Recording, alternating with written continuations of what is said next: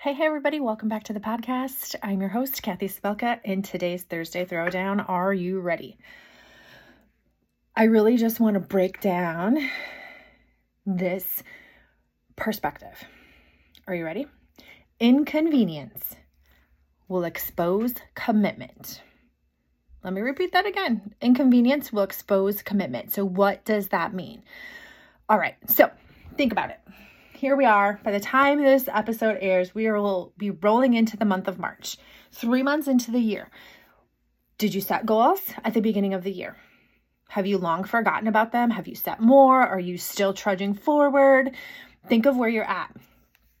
Because here's the thing that I see every single time when somebody stops.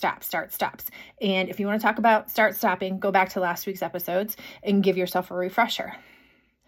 When things become inconvenient for you, when they don't feel good, when they feel uncomfortable and icky and you don't feel good and your little excuses roll in, that's inconvenience. When it's inconvenient for you, it's going to expose your level of commitment. And there's no two ways about that. You are either on it or you're not on it.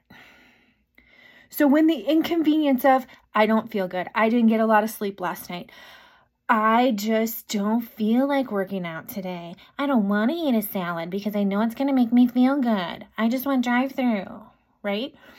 The inconvenience of doing the thing is going to expose the level of commitment that you have to the thing. And let me tell you, we just need to start practicing it being inconvenient because more oftentimes than not, you're not going to feel like it. You aren't going to want to do the thing. It's going to be the most inconvenient, uncomfortable thing for you. But you have to remember the reason why you're doing it in the first place.